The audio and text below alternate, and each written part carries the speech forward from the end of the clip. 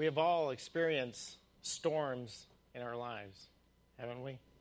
Times, like he said, where you say, God, do you love me? Because if you do, why am I in this situation? Or perhaps you even thought, Lord, do you even know what's going on?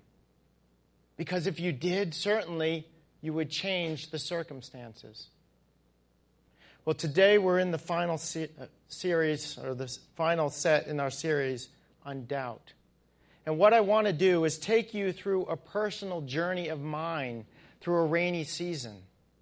But take me out of the picture and put yourself there with your circumstances and your experiences. Because rain can cloud things up and can cause us to start to doubt. And what I want to do this morning, even though I'm on the other side of the storm I'm going to talk about, I can look back and say, just like in Deuteronomy 1:31, there I saw how the Lord my God carried me as a father carries his son. So this morning, let's look at some ways that we can help stop the flailing and the screaming just enough so that we can allow God to just fully embrace us during these times. And to quiet ourselves so that we can hear him say, I love you. You're gonna make it.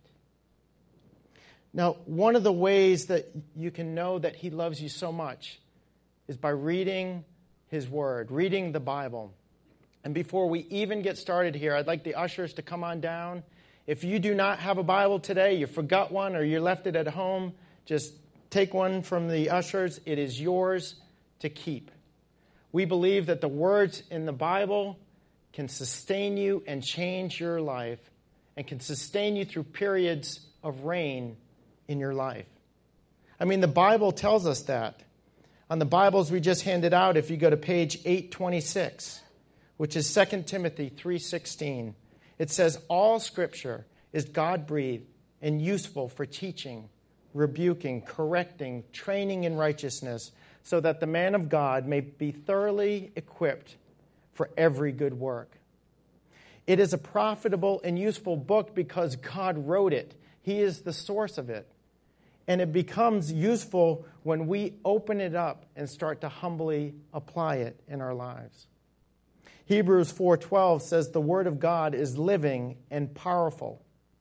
God's Word is able to seep into every nook and cranny of who you are. Look at the words in Hebrews 4:12. It says active, living, judging, dividing. It's a powerful book.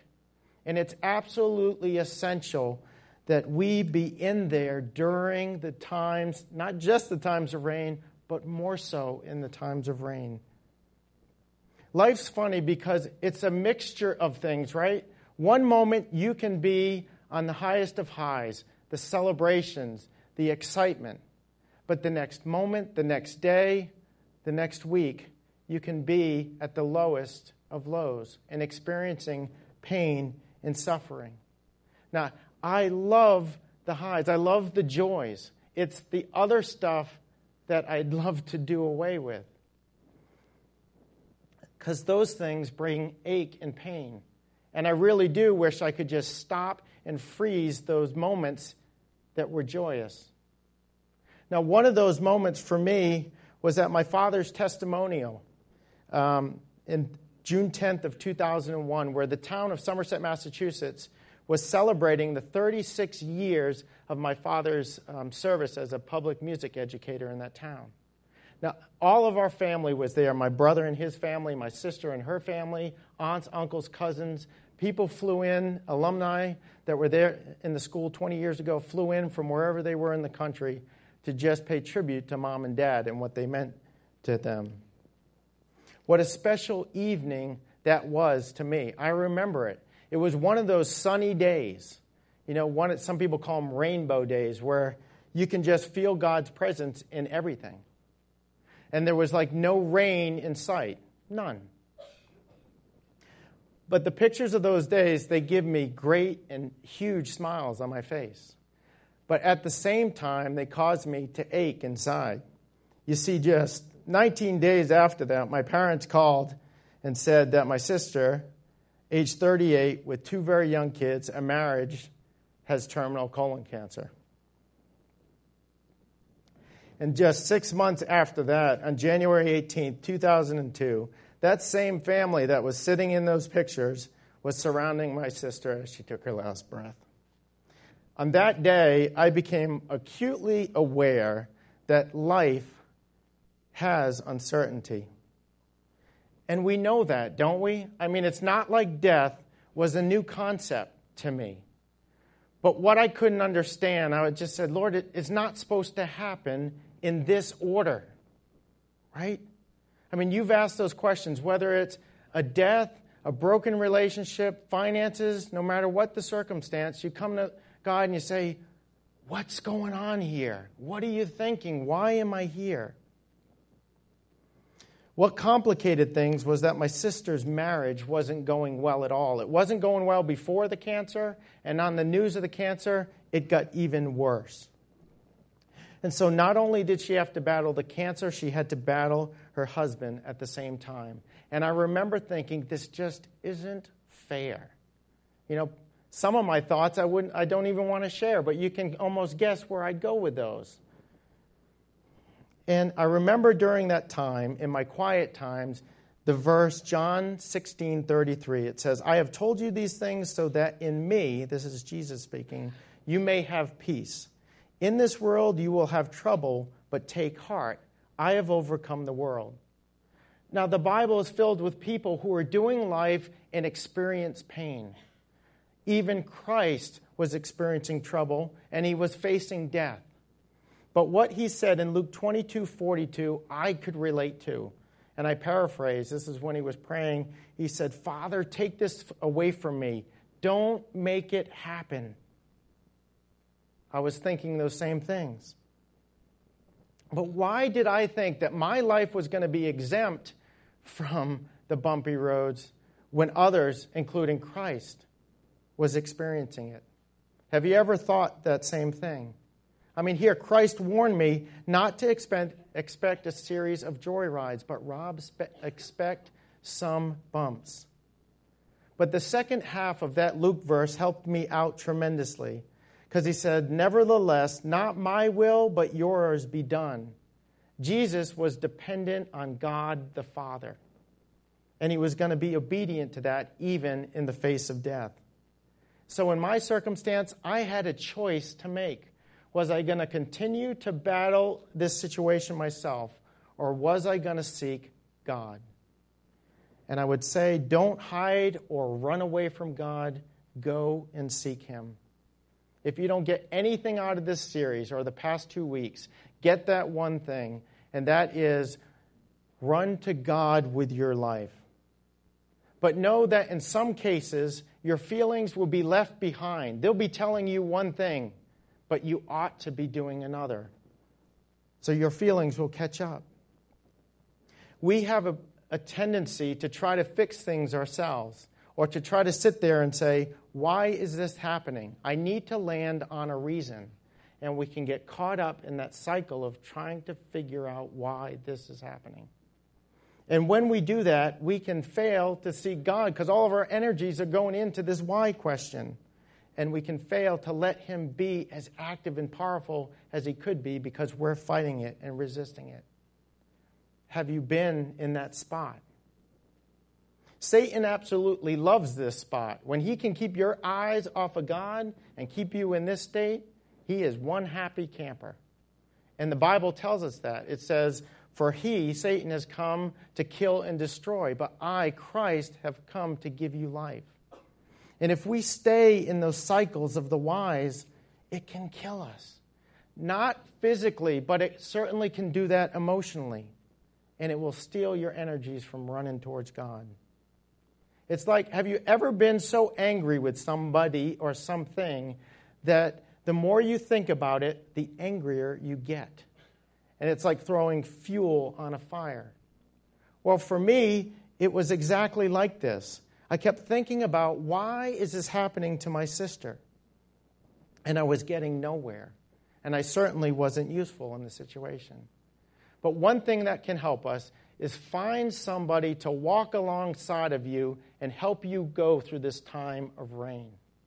They can hold you up and encourage you through this time. And one way to do this here at LifePoint is to get involved in relationships, community groups. And I know what you're all thinking. You're saying, oh, wow, he's doing a shameless plug for community groups. He's the community life pastor. But part of that's from where I've been. I was involved in a group back then, and if it weren't for those people holding me up, they were an anchor during this time through their words, through their actions, and sometimes just through their silence. Do not doubt alone.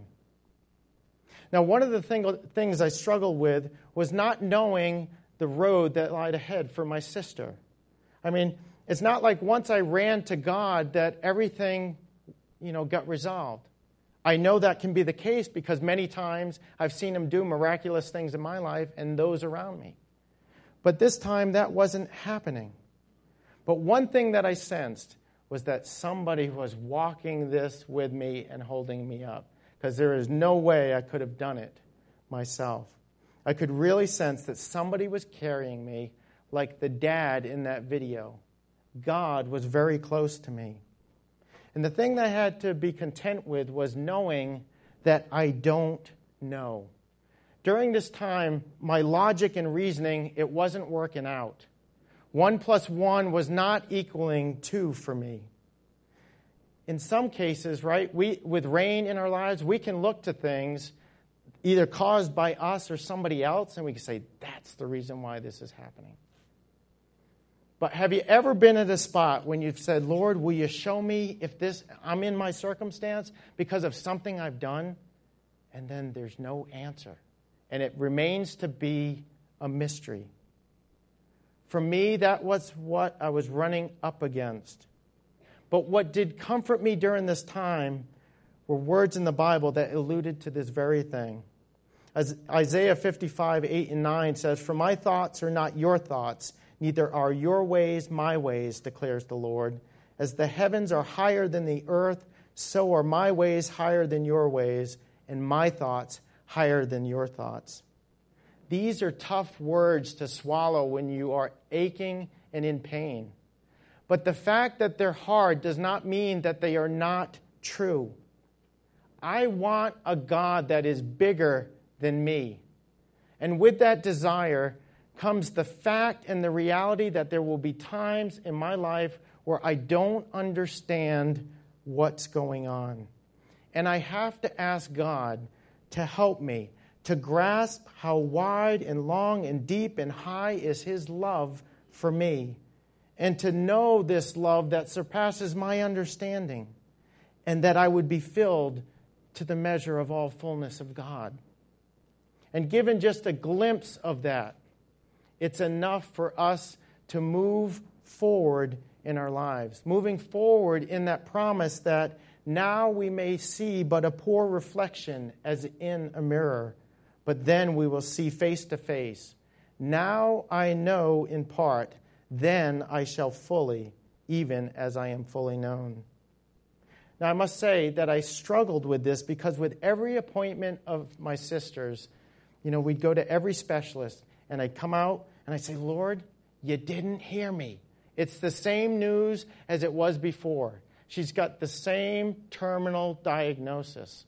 Do you hear me? And what I found myself doing was always looking for ways to see if God actually heard me. Of course He heard me.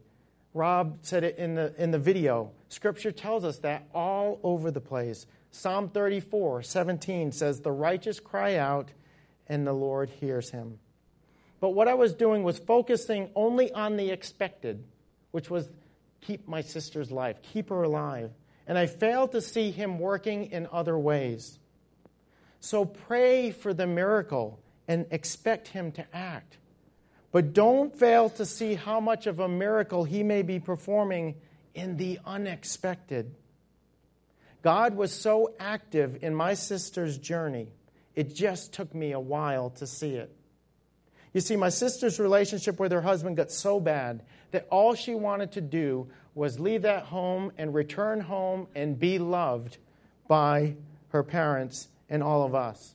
When it came down to it, when her days were numbered, the thing she wanted to do was be loved. And I remember in my quiet times the verse in Corinthians, 1 Corinthians 13, "If I speak in the tongues of men and of angels, but I do not have love, I am a noisy gong or a clanging cymbal." It didn't matter about the house, the trips, what little money that they had. She desired to be loved and to give love. So my whole family returned home. All of us, I was in my 30s, and my brother came. We all lived under the same roof with Mom and Dad. This time, my brother and I moved into my sister's room, and we just had, for the months that we had, they were an experience that I can never describe to you.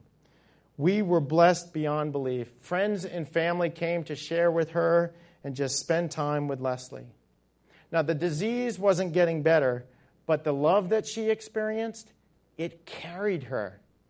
It helped her. It gave her a sense of joy throughout all of this. And for me and for my family, we saw God working through others.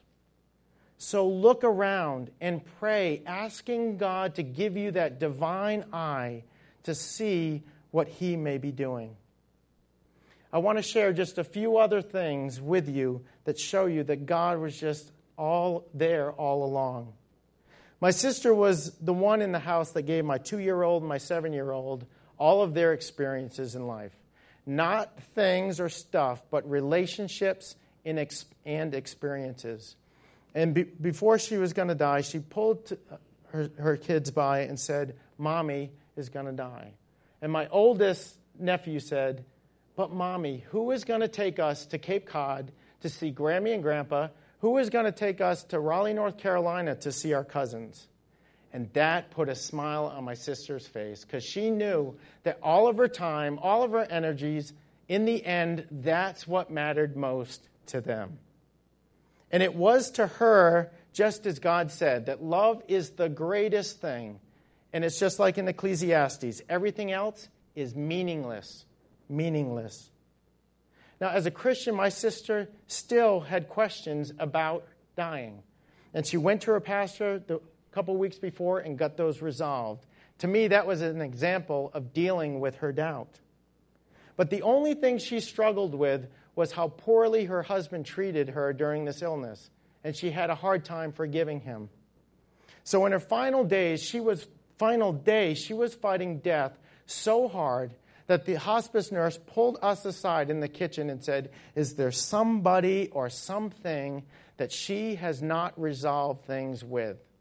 And at that moment, my brother-in-law and my family went into the room. He went to her and asked for her forgiveness, and crying out, reached out. She reached out her hand, and she breathed her last breath and went to be with the Lord. God carried my sister through her journey with cancer. There were so many moments like this that pointed left and right to God working in this whole thing. He was active. He took care of her, and He blessed our family at the same time. Was it pain-free? No. Is it pain-free? No. But I can say that He comforted us. And we serve a God who's bigger than us and who loves us and is there even when we don't understand.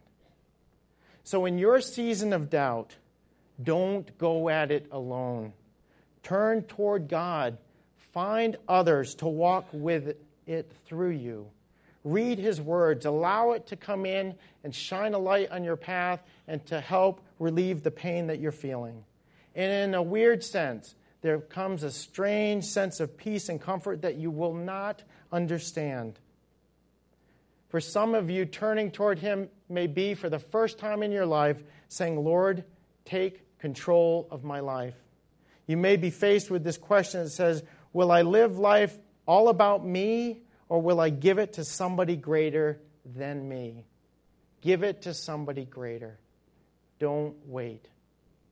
And after this service in Theater 2, there are people, they don't know you, but they love you and they love the Lord. And if you go over there, they can help you begin that relationship. I remember calling my dad and mom from the airport following my sister's death. And as we departed, the weather was nasty. It was rainy. The baggage people looked miserable.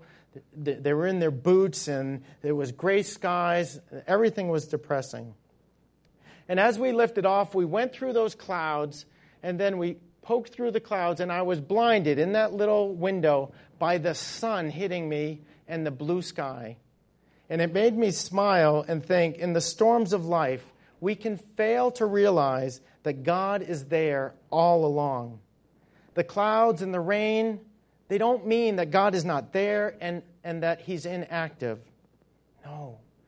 He loves us so much that He's always there. And if that weren't so, then why did He die on that cross for us? He didn't do it for the birds of the sky or the fish in the ocean, because the Bible says that we're more valuable than that to Him. He died for us. And this morning, what we're going to do is take communion. It's something we do every week here at LifePoint. So if the ushers would come on down, if you're a believer in Jesus Christ, go ahead and take one of those packets. If not, it's okay just to let it pass by. Spurgeon once wrote, "If now with eyes defiled and dim, we see the signs, but we see not Him, oh, may His love the scales displace and bid us view Him face to face." Spurgeon was calling Christians to view Christ face to face. But what does that mean? Because we can't look physically at Him. But we can, as Christ, look at Christ as Moses did, with the eyes of faith. And Hebrews 11:27 says that faith gives us substance to see the invisible. So this morning, as the music plays, let's honor Christ by doing what He asked us to do, to take that bread and juice in remembrance of what He did for us on that cross.